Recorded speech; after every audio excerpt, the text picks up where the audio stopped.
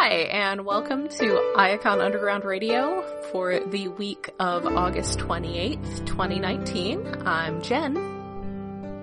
And I'm David. Hey, and we actually got some toys this week. Yay! I don't know that you played with yours very much, David, but... Yes, or wait, actually, maybe they did get last. You said it was the Slipstreams you didn't open. Yeah, there's still the Slipstream. The Slipstream that I got last week that I didn't open, and a Slipstream I found that I forgot I had that I still haven't opened. But I got Skywarp and his little friends. They're cool. Yay! So I have for now my complete Seeker collection. Because I kind of missed out on the Target exclusive ones, and I don't think they've shown up in stores around here yet. I don't think I've seen any of the exclusives yet. It's like some more stuff showed up a few weeks ago, and then it kind of dried up. The Transformers aisle section of the aisle has been squished down to accommodate other toys. Lots more Marvel toys. I definitely didn't actually find any toys like in brick and mortar stores. So there's that. We've got some news, and we've got a comic book this week that we will be talking about at the end of the episode, the Generation 1 number 0 issue. You know what? Mm-hmm. You read some Death's Head, didn't you? Or did you not get them yet? I have always read all the Death's Head, but I have not read issue 2 yet because my newfound local comic shop had not ordered them in early enough because I'm like literally the only person they have who cares about Death's Head. And I had not started going until I was looking for the first issue. But he said he will be getting that for me in a week or so. I might be the only one that ordered it at my comic book shop too. It's not on the stands, that's for sure. Although usually there's not too many extra comics on the shelves. Other than the big Marvel and DC stuff. So yeah, I hopefully by the next episode I can talk about Death's Head 2, number 2. Yay. Death's Head 1, number 2. Although it's also Death's Head 5 because there's a new Death's Head and he's V. I was very happy in the preview to see Dr. Evelyn Necker in there. Okay, that's an actual thing. I like Death's Head and I sort of kind of know him, but I don't really know the rest of the lore around him other than Doctor Who fucked with him. Well, she was from Death's Head 2. She was basically the one who built Death's Head 2, or the robot that was to become Death's Head 2. Right. So yeah, that's where she gets involved. It's like, yay! Yay, more ridiculous Marvel UK stuff. Short review of issue 2 is, there's a lot of panels I really liked and took pictures of. Good. Especially, good.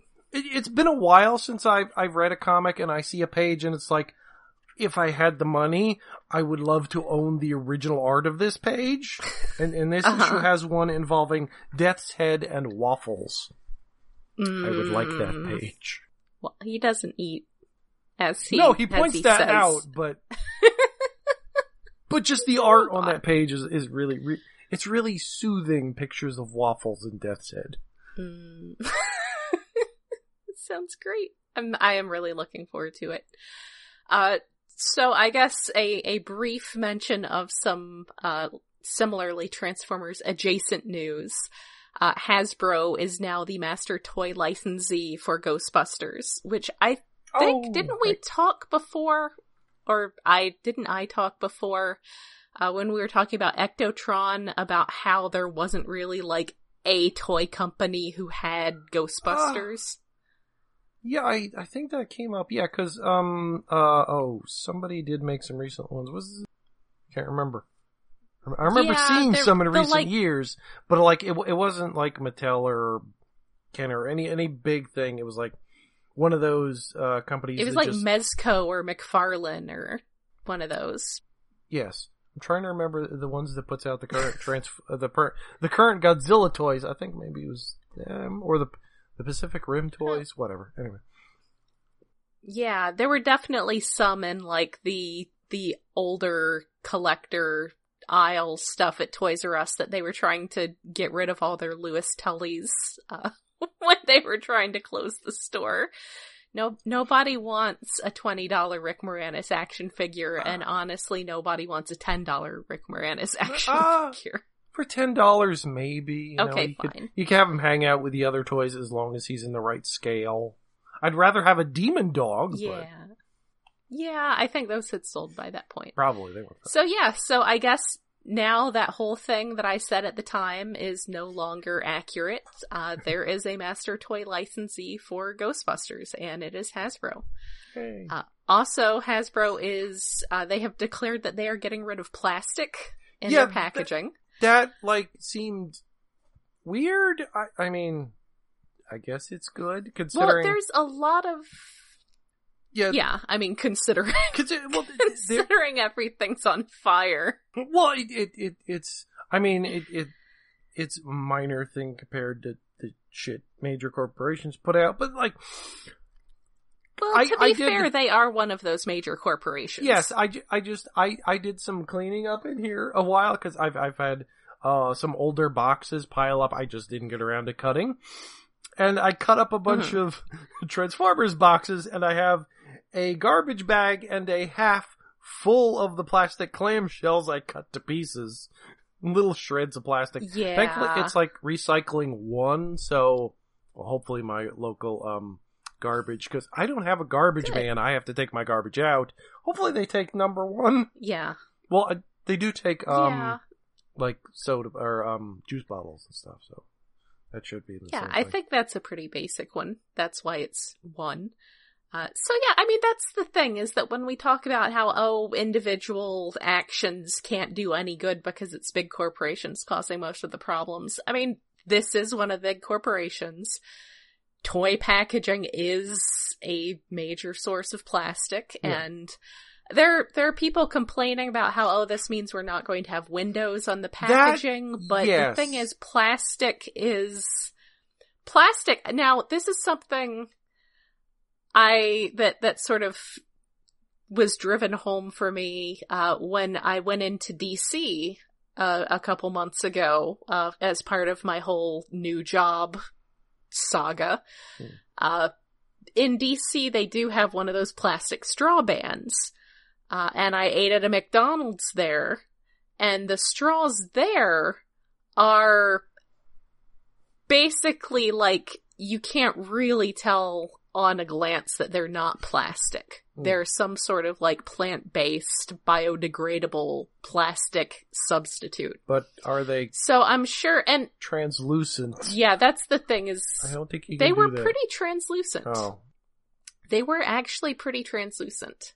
They weren't like crystal clear, but they were pretty clear. Oh. And I realized that the problem with the whole plastic straw replacement thing is that those frequently use things that people can be allergic to, but you are not running your food or drink across toy packaging. Not on purpose.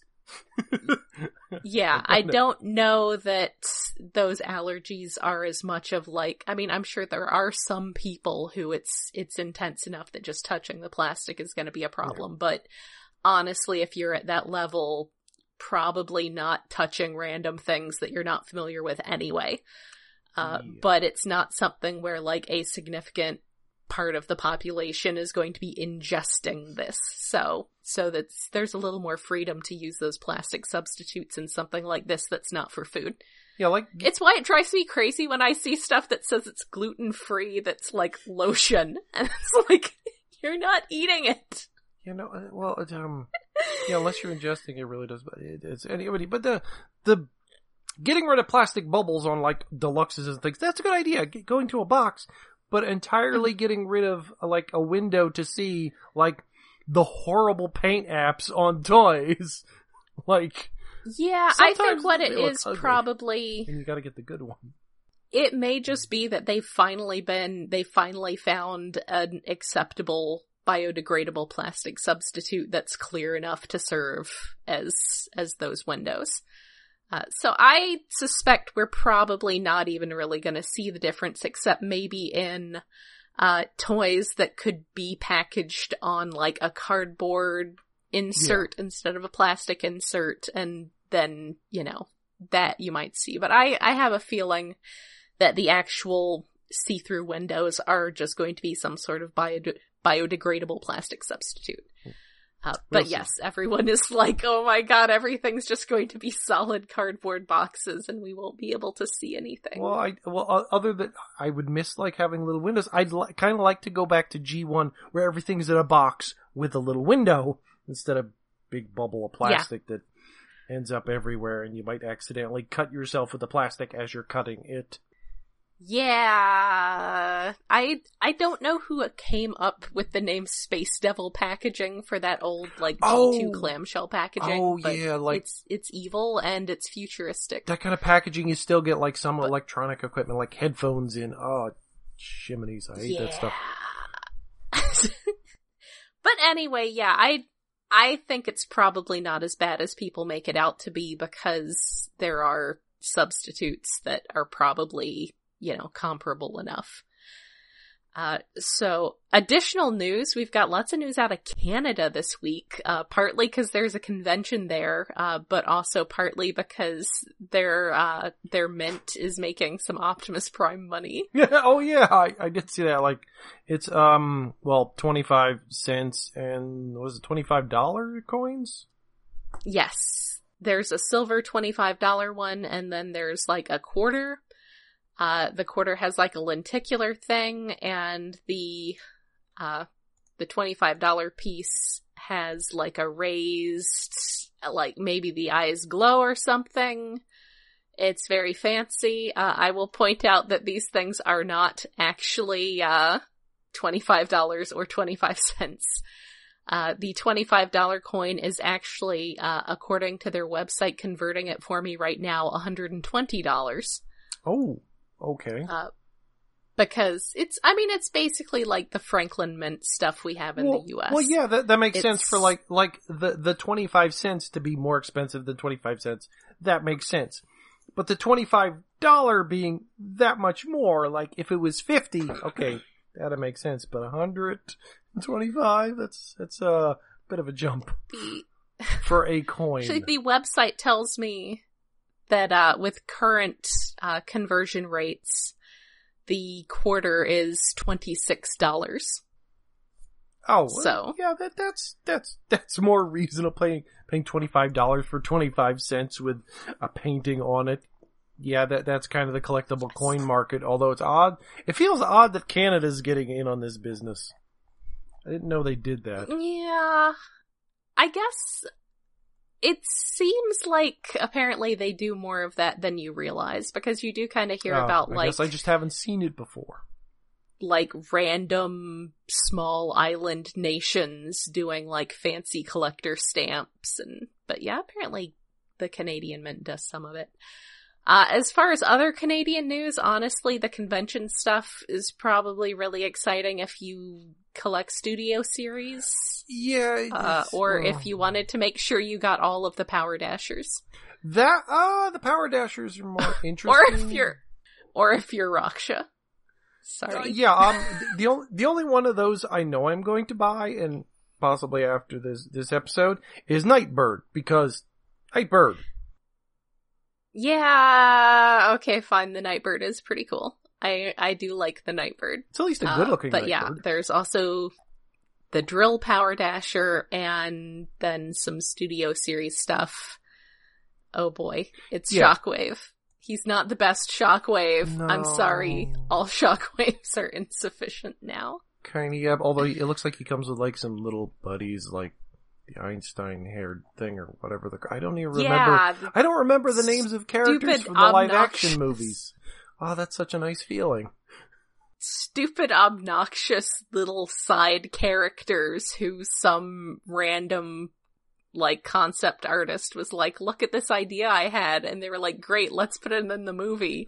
We don't have anything worthwhile for it to do, but let's put it in the movie anyway. They're harassing a dog.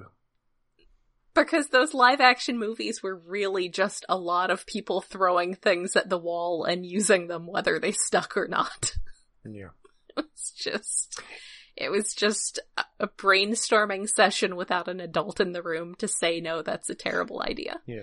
Although, so anyway, the Scavenger, when the movie first came out, like, that was one of my favorite, like, Transformer designs. It's just this big digging excavator thing that transforms into a two-wheeled ridiculous unicycle monster that is sort of like an adopted parent to smaller Decepticons.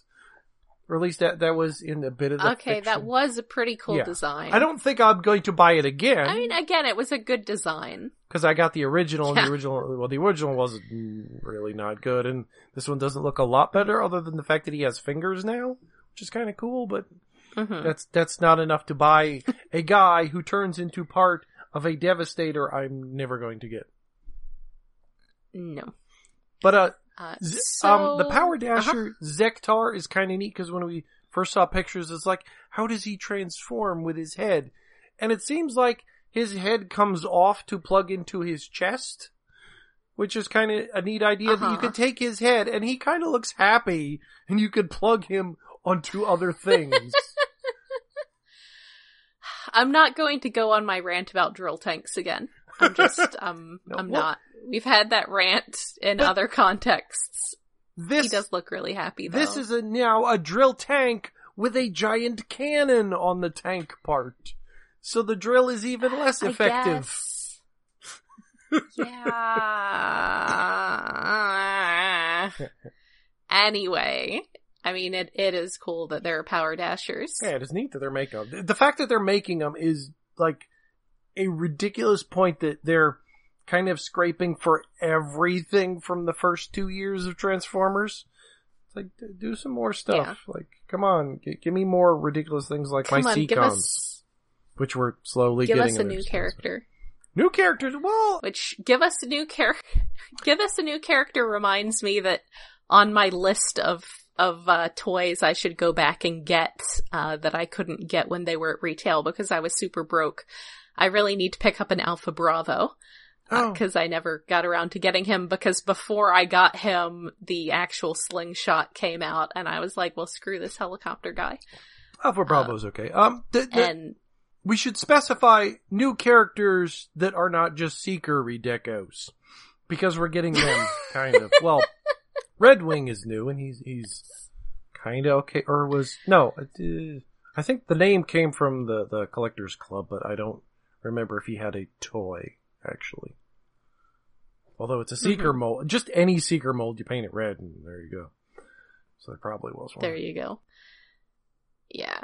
Not that exciting, but yeah, I do sort of miss creativity, as much as I like absolutely dedicated, perfect color matching, and so yeah, we could have both. Why not both? So that segs me briefly into mentioning that, TFCon DC has a guest list now, because that list I have of back toys that I need to be picking up is definitely going with me to TFCon DC. So I will be there. I can't decide. I'm still undecided whether I'm going to be there Saturday and Sunday or just Saturday. I have a very needy cat. but I will definitely be there one of those days. Possibly being creepy at Paul Eating. Or at least trying not to be creepy at Paul Eating.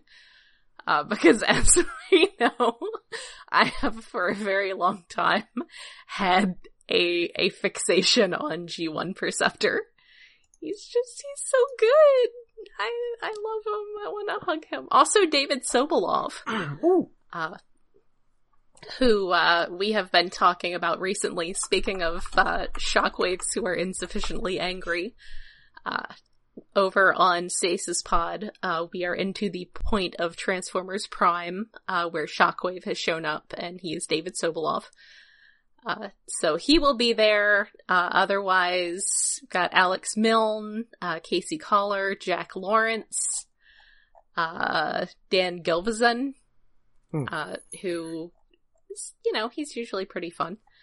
So yeah, we've got a handful of guests announced. I'm sure that's not going to be all of them, but it's definitely some. Looking forward to that.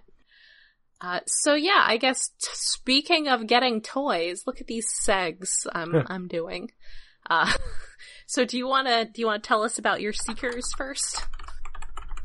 I have 4 Seekers now. They're the overly greebly tech detailed underbase looking versions, but they're Tetrajets. They're not quite Tetrajets from the original More Than Meets the Eye episodes, but they're fun to transform. They're close. I like them. They're close enough. They, like most jet transformers, have their legs or some parts of their body hanging off the underside way too much. But they're fun. I have the original. I haven't had any version of the original trio of Decepticon Seek Jets since G1. I'm not sure if I have any other complete set of them. But I got these guys and I got Red Wing, so they're fun. They're good. I like to transform them. Yay. The sign of a good transformer is something that's fun to transform back and forth and not that much of a pain in the ass. They're almost a pain in the ass because there's a few steps where I have to get out a knife to pry open spots or to make sure the head comes out. But it's not overly difficult. It's not like trying to fit car panels in the space where I need to fit 3 things in. No, things just flap down, peg down, fine. I like them. I find that to be one of those situations where being female is somewhat helpful because I get away with having longer fingernails than guys would. No, that's the thing. Pry them up easier. I usually leave at least my thumbnails enough to get Transformers transforming. But yes. What is it? One of them, I think it's Starscream. I have to get a knife to pry the 2 halves of his nose cone apart. Because he pegs extra tight. Unlike the other ones. I do want to get that Starscream. I've still been getting more dumb stuff. I'll probably end up getting more toys once I've actually moved to an apartment and have more shelves. Because right now that's sort of a problem. I do wish they had less of the tech greebling and a little less of the silver splatter paint, but otherwise, they're better than the classics Seekers, which ended up becoming the cheesiest mold of all time. But they transform more fun than that, and they're taller. Yeah, that's good. Speaking of not having room for things, gosh, I totally forgot to mention Unicron. Right. Well, back yes. to the subject of news for a moment. A lot of people have decided they don't have room for Unicron because his fundraising ain't going so great. Yeah, as of right now, and this is Sunday, we're recording, he is just a little over 3,000. I will say that I personally had to decide to sit this out, because the thing is, I really want it to happen. I could technically scrape that money together by the end of the month, but I don't actually want him or to have to deal with his physical presence in an apartment situation, or honestly, he's gonna be huge, he's gonna require his own furniture, and he's just going to end up collecting dust in my life. He doesn't fit in any standard glass case that a lot of people already have for Transformers. You're either going to have to buy a new, deeper, wider cabinet just for him, or just stand him on top of a cabinet. It's a thing. Which, like I said, those entertainment centers you can get cheap. Yeah. Oh, yeah. But, yeah, admittedly, I have one sitting around, but mine's in front of a window, so a cat can get on that and get in the window easier. And there's no TV, and there the TV's next to I thought it was so that Ultra Magnus could come in through a window and kick it down. Yeah, maybe. But yeah, there's as of recording, 6 days left. Just over 3,000 backers, and the target is 8,000, so, It doesn't I feel even look like kinda it's going to bad, get to but, halfway, like, which is kind of sad, but... see, that's the thing is that, like, if he was at, like, 7,000 right now, I would be like, okay, fine. Yeah. But as it is, it's like I would rather just go ahead and not set that money aside in my budget and go, buy other things. So, like both of Hosier's albums on vinyl and a very nice blanket. Because I had a shopping trip this weekend. So yeah, or a $5 Blu-ray of Dracula Untold. Let's just $5. I didn't have it. Was $5, I might even buy it, and I've never seen that damn movie. But apparently, it's not good. Hasbro has discovered the demarcation line. It's like close to $600, and like 2.5 feet tall is like, this is too much for your average Transformers fan to really want. Yeah, we are not Star Wars people. Yeah, well, the sail barge was only $500, which is still a lot, but not quite as a lot. I mean, the thing also, is, there's more Star Wars fans. He looks mostly really, really looks good. like he's worth it. Yeah, there's a few details, like bits of the face that I don't quite like, but like the heft of the legs and the arms are really cool, and the way the wings are and the grabby mouth. There's lots of neat things about him. Yeah. But there's not enough for me to spend $600 on him. I mean, I'm just really trying to, like, picture, just, like, estimating just based on the size of my previous apartment. Just, like, trying to figure out where he would even go. Yeah, That's a lot of space to be turning over to one toy that I'm just kind of lukewarm on. So... Yeah, it's like, I have a toy that's bigger than that. I have a almost 3 foot, or is it? No, maybe it is only 2.5 foot tall Godzilla, who's like 3.5 feet long. Mm-hmm. But he's a good doorstop. Yeah. Like, I don't have to worry about bits falling. If a cat knocks him over, there's no problem. A cat can use him as a scratching post. When my cat was a baby, one of his favorite places to get was right behind Metroplex, and he was just slowly pushing him further and further off the shelf, and I can absolutely see him doing that to this Unicron. Yeah, just hiding behind him all the time, and just his bulk just slowly pushing him to the edge. That actually reminds me, like, of... I haven't seen her do it since. A few weeks ago, one of my cats, Crystal, was using Trypticon, which I had to move onto the floor because he's big. He's not even as big as this Unicron. He's been sitting on the floor in my bedroom. And I saw her using Trypticon's claws to rub her face. Which was adorable. But I was in bed at the time. It's like, oh shit, I don't have my camera. I can't get this. It's so cute. So yeah, as a crazy old cat lady, I've decided I'm gonna have to pass on the Unicron. I want it to happen, but like I said, that's the way to sum it up. I want it to happen, but I don't actually want it. And if it was closer, if I felt like I had any chance of helping, then I would. But at this point, I don't think one person deciding they don't have that much room in their apartment is gonna make that big a difference.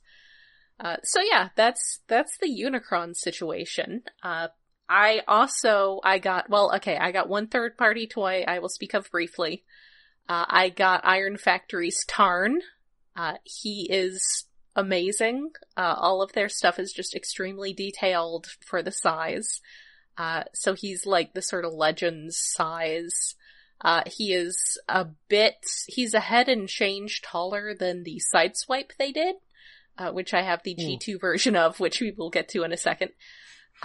So yeah, he's really cool. I don't know why they felt that they needed to make the DJD combine, but it doesn't actually seem to have hurt this particular toy. I will probably end up getting their whole DJD set.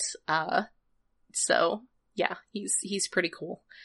As for actual licensed Transformers, I had side note before you move on to the actual toys you have. A side note, you say? I just looked to see if the Cookie Monster is doing any better than the Unicron. Uh-huh. Its target is only 3,000. It has just under 600, and there's only 3 hours left, so I guess that's not happening either. Oh my goodness. But okay. He's only half the price of Unicron. I didn't realize. These were some nice ideas, and I hope that they find some sort of home in some fashion.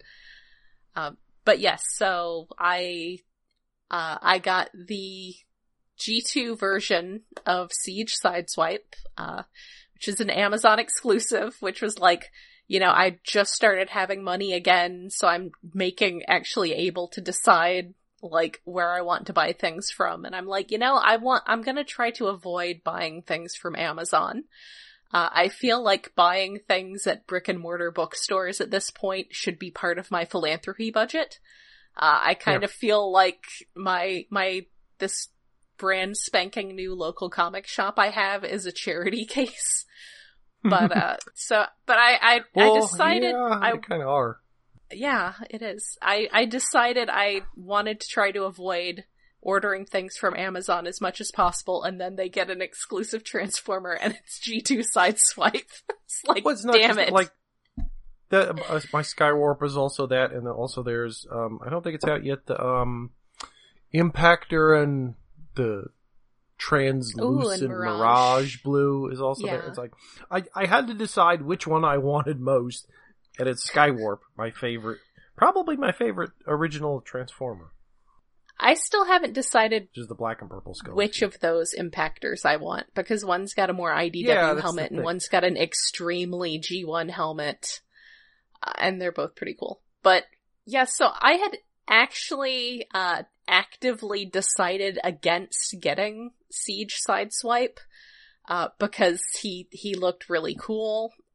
There was also a Red Alert version, which I was tempted by because Auto Berserk is one of my favorite G1 episodes. But I said, no, I am not going to get Siege Sideswipe because they're going to do a G2 one at some point. And then they did. So I had actively chosen to hold out for this version. And there he is. I am kind of tempted to keep the mailing box that he came in. Because it's one of those where they basically, like, the toy itself is in a cardboard box with no windows, back on that subject. But it's in, like, a plain cardboard box, and then the plain cardboard box they just slapped an Amazon label on, which I assume is what they did with Skywarp. But even though they are called the Alpha Counter Strike Force thing, the actual cardboard box says TRA WFC Firestormer Pack. I think the Skywarp had a silly name too. I don't remember where that box went. So I have already discussed at length my unreasonable nostalgia for the concept of Firestormers, so I kind of want to keep that. But yeah, he's a perfectly good toy. I mean, the thing is, especially with these, because everything is just like G1, G1, G1, they can't really, nothing about it's like, oh, this is a really surprisingly innovative transformation step. Because he's just an updated G1 car. Not even an updated G1 car, he's an updated 84 car. But he's a good, solid toy. He is one of the ones that is not covered in Greeblies, even though I think that the G2 version actually could have stood to have been covered in Greeblies in a way that the 84 colors would not have done so well with. I'm very glad I got him. I put Trench Poot in his hand. I want to get more weaponizers because I want him to have more guns, because he needs guns. But yeah, also, if you go on Twitter, if you go to my account at WreckerGen, I posted a picture of my Masterpiece G2 Sideswipe, my OG G2 Sideswipe, which is actually the one I bought in 1993, probably with babysitting money. The Iron Factory exclusive, like a Hong Kong convention exclusive G2 Sideswipe they did, and then this new one. And it's cool. I like them. They make me happy. Yeah, I was kind of surprised, like, that this one is... The vehicle mode is almost the same size as the Masterpiece? Like, I didn't realize the Masterpiece was that small, although he sort of unfolds more to become a taller robot. Part of it is, the perspective in the photos that I took, but part of it is just that Masterpiece Sideswipe car mode is very compressed. He's dense, like there is no empty space in that car body. So I mean, it's actually not as big a difference as one might think, but part of that too is just the perspective, and I might have to get the Masterpiece one back out of the basement for a few minutes to take a more direct side-by-side picture. But the Masterpiece one is just really dense. So I'm very excited. Also, Slam Dance has, I don't know if you've heard about this, but he, has had some problems. Oh, yeah, I heard there was an issue, but I forget what it was. It involved his left ankle, like, being mismolded in a way that is very breaky. So I can tell you that mine does not seem to have that problem. At least I transformed him, and there was some stuff that was maybe a little firmer than it could have been, but I mean, I transformed him perfectly fine. So I can say at least the ones coming from, like, the warehouse in Virginia seem to be okay. I know the stamp on the box was the same that had been reported as some of the defective batches, but the actual on his foot, it says #E5563. So I can tell you that batch is probably okay. If you get one that's got those numbers, it's probably okay. So that was good toy roulette luck for me. I'm glad that he is not pre-broken. So that's exciting toys. So there's, again, like you said, there's Death's Head Original number 2, which I did not get yet, so I can't say too much about that. But we also got, Simon Furman and Guido Guidi's little 84 project. So I have a few good things to say about this. One being that I'm really glad they didn't draw it out for 5 issues. Because that is... Yes, stuff happens, like there's a lot of things happening. Well, at least twice as much event happening in this issue than the current main series. Yeah, there's that, and even just, like, other... I mean, you can kind of think of, it's a gimmick book, because... it's just for the 35th anniversary. But, like, the Transformers Ghostbusters crossover does not need to be 5 issues. So I'm enjoying it, but it does seem like the story could have been done in, like, 3 issues, possibly 2. Mm-hmm. So I'm very glad that they kept this to 1 extra long issue. On the second page, Perceptor is miscolored in exactly the way he was always miscolored in Marvel G1, and that makes me extremely happy. I think everyone's properly miscolored, like the Soundwave is the right shade of purple for some reason. I'm kind of disappointed nobody is entirely miscolored, unless one of these Starscreams is actually supposed to be Thundercracker. I mean, that's possible. There are some panels where just everything past a certain point, as far as, like, the background versus foreground, everything past a certain point is just the same sort of desaturated purple. Yeah, it's a nice aesthetic thing that I liked when they did in the Optimus Prime series. They did that some. Well, yeah. Did that happen in Lost Light? No, it didn't really happen in Lost Light that much. It was more in the other series, which is nice. It's like the Yom Tov coloring. There was a bit of that at the beginning of More Than Meets the Eye, yeah. There were the dots, at least. Oh, I love the dots. So, but yeah, and there's a lot of just characters being solid colors in ways that they would probably try to make them all kinds of gradients now. So, the arts, I think I mentioned before that one of Guido Guidi's biggest strengths is being able to copy other styles. And I think he does a really good job here of just making it feel like an 80s comic. The colorist was Jean-Paul Bove. So he is the one who we have to credit for all the desaturated colors. Oh, the credits page is really freaking hard to read. Kind of. Because it's a close-up of Optimus Prime with the dots in the background.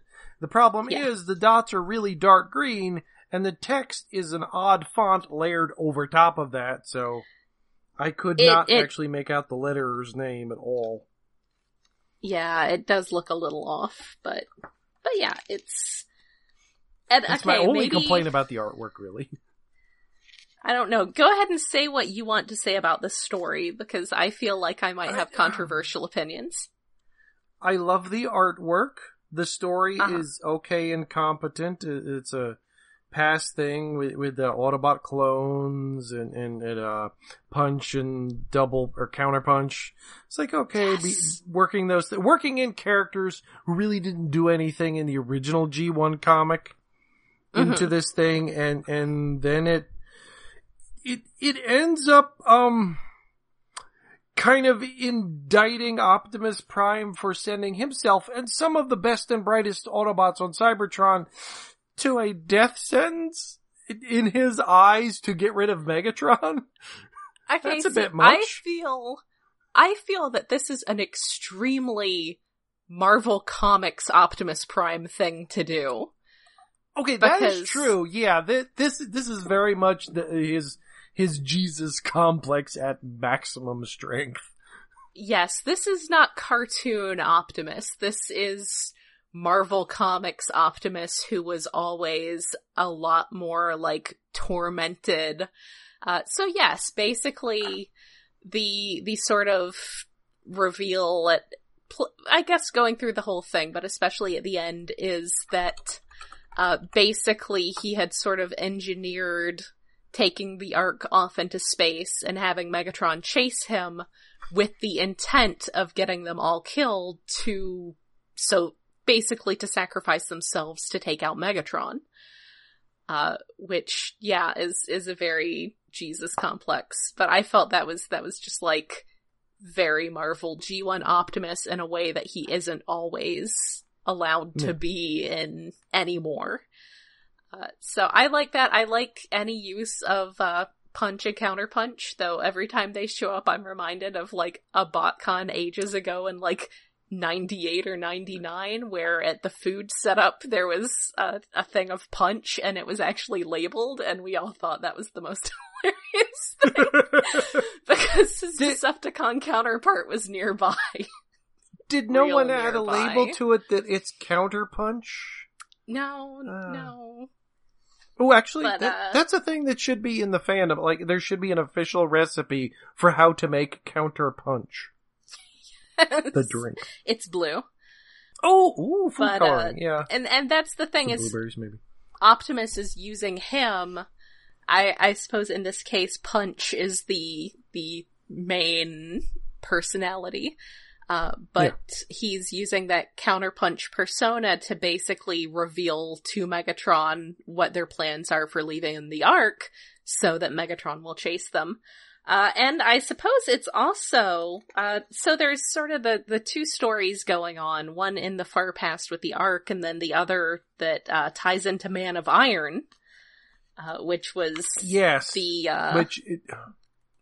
it was originally it was like just a Marvel UK story that was imported over here to fill in an issue. Yeah. And so it was that this ties into that feels weird. It feels like good use of like all the buffalo, so to speak. Is that right? Mm-hmm. Anyway, but it's like tying it to that. It's like, that's awesome, but that's also confusing at the same time. Yeah. That means the clones are the Man of Iron and one of them is dead. Oh no. Well, actually, he's I'm Red Man of dead. Iron. He's just hurt. But, well, it seems to be implying, no, actually not necessarily the Man of Iron, but basically this pair of Autobots, my sons, Fastlane and Cloudbreaker, who I love. They are good boys. They aren't like really, expositing their personality quirks in this the way that they might in an actual G1 comic, but they're definitely, dudes. They're cuties. Yeah. They're the characters, that kind of character that I like to refer to as the cuties, as, they come off as being younger, sort of, not hot shot as an actual hot shot, though I guess there's that too, but being the sort of young and maybe a bit overconfident. But basically they and also a ship of Decepticons come perilously close to discovering the Ark, and Punch tracks them down and ruins all of their plans because of this directive he was given by Optimus to not let anyone find the Ark because, they'll find Megatron too and wake him up, etc., etc. So yeah, it's, they end up fighting along with some Saxon hordes and some Vikings, and it's pretty cool. It's King Canute. Yes. So I liked it. I liked the art a lot. I got that it used my sons. The Decepticons are also a fun, just random assortment. Though it's interesting that Wingspan is there and not Pounce. Yeah, that was odd, but I guess, I don't know. The choices seemed random, but entertaining. Hey, Erector's in this comic. That's something. Yes. There are some Micromaster construction folks at the beginning helping get the Ark ready, alongside correctly miscolored Perceptor. So yeah, I liked it. I think it is exactly as long as it needs to be, and that's something that is not frequently the case these days. It feels like it's supposed to feel. It's a good buy. I would say I would recommend it if you are like me and you're someone who can appreciate the Perceptor is correctly miscolored. If you're not really familiar, if you've never read the Marvel G1 stuff, it's probably not going to be as much to you because you're probably only really familiar with infallible hero Optimus. So it might come off as trying to be edgy. I'd recommend it for the art alone and the coloring, the dots. Oh, yes. I love the dots. Like, it's one thing that annoys me in, like, some reprints. Like, they'll go in and touch up and change old comics, so that it's like modern coloring, and you lose the dots. You lose a lot of the texture and the flavor of what old comics were. Like, it had a shape as opposed to, like, flat panels of color. It just... I remember seeing something recently, I can't remember what it was, comparing, like, a comic panel and in a recolor, which was cleaner, and it looked nicer and better, but it did not have life in it anymore. It did not have energy. It also didn't feel like the 80s, as it were. Yeah. Like, live in the nostalgia. Live with the Ben-Day dots. Yes. I personally feel that reprints of stuff that old should really have to use the old, like, paper stock and technology, because it's just it's not the same. I wouldn't go as far to the paper stock, because that shit would yellow like crazy. Yes. Slightly better paper stock. It doesn't need to be hyper glossy, but it needs to be a little bit better than 80s cheap newsprint. Yeah, okay, fine. Not printed on tissue paper like the UK stuff. Which did get higher quality coloring because it could hold better color, but it was also very thin. So anyway, yeah, so I think next time we are going to have a comic by your favorite artist. And I'm sure I'm going to hate the writing because it's just some, like, digital media rando. It's like the founder of Vice or something. Oh, right, that. I forgot the writer entirely because all I remember is, Raymond Deli. I'm not paying for the printed version of that. Your brain shut down at Raymond Deli. Yeah. Yeah, I will pay for the printed version of that, but only, again, because I consider my local comic shop to be an act of charity. Well, to be honest, that's kind of every comic book shop. I mean, yeah. I'm concerned about my local comic book shop. It's small. It seems to do business, but just barely. Mm-hmm. And the person who runs it now is I just found out the last time by overhearing conversation, she's selling it to somebody, and my thought is, shit might happen where that's gonna tank in a few years. Like, but yeah. I'm not, in a way, I'm not entirely unhappy about that happening because it would mean I would buy less comics. Right. Yeah. Which, so, save me money, but... That's true. So yeah, we will have more comics when we come back, and we will probably enjoy them less than we enjoyed this. Yeah. Such is the way. Hopefully, of things. Maybe you'll have an issue of Death's Head, and we can talk about that. See? Oh, I will enjoy that. Death's Head will hold us up. Yeah. I made some comment on Twitter about how I kind of wanted to get a tattoo of Yaniger's G2 Sideswipe art, but I think what I'd actually want to do is commission Kei Zama to draw some new G2 Sideswipe art to get as a tattoo. Oh my god! Oh, Kei Zama art as tattoos. Wow, that's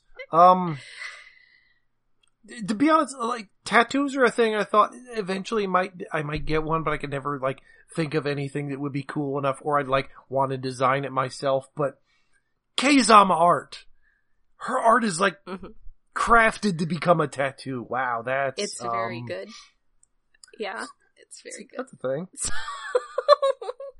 So yes, he's just, like, it's totally not even out of character for the character to be like, I'm gonna be an edgelord for a couple years.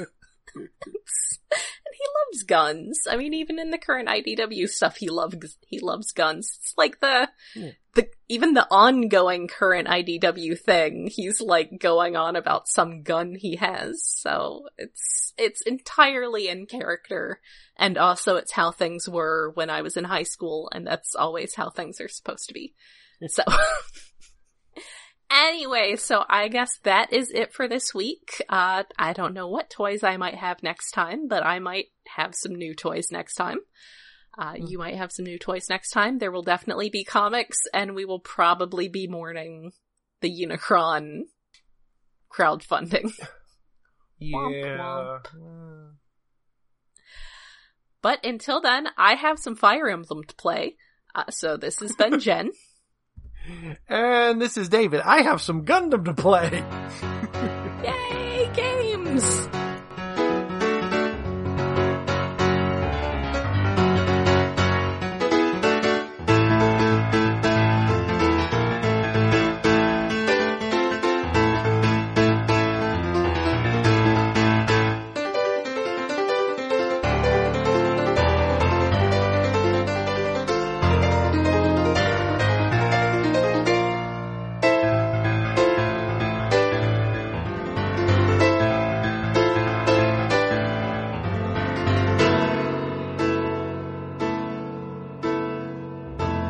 Iacon Underground Radio is hosted by iaconunderground.net. We are listener-supported through Patreon, where you can help us cover the cost of running this show and our other podcast, Stasis Pod, at patreon.com/iaconunderground.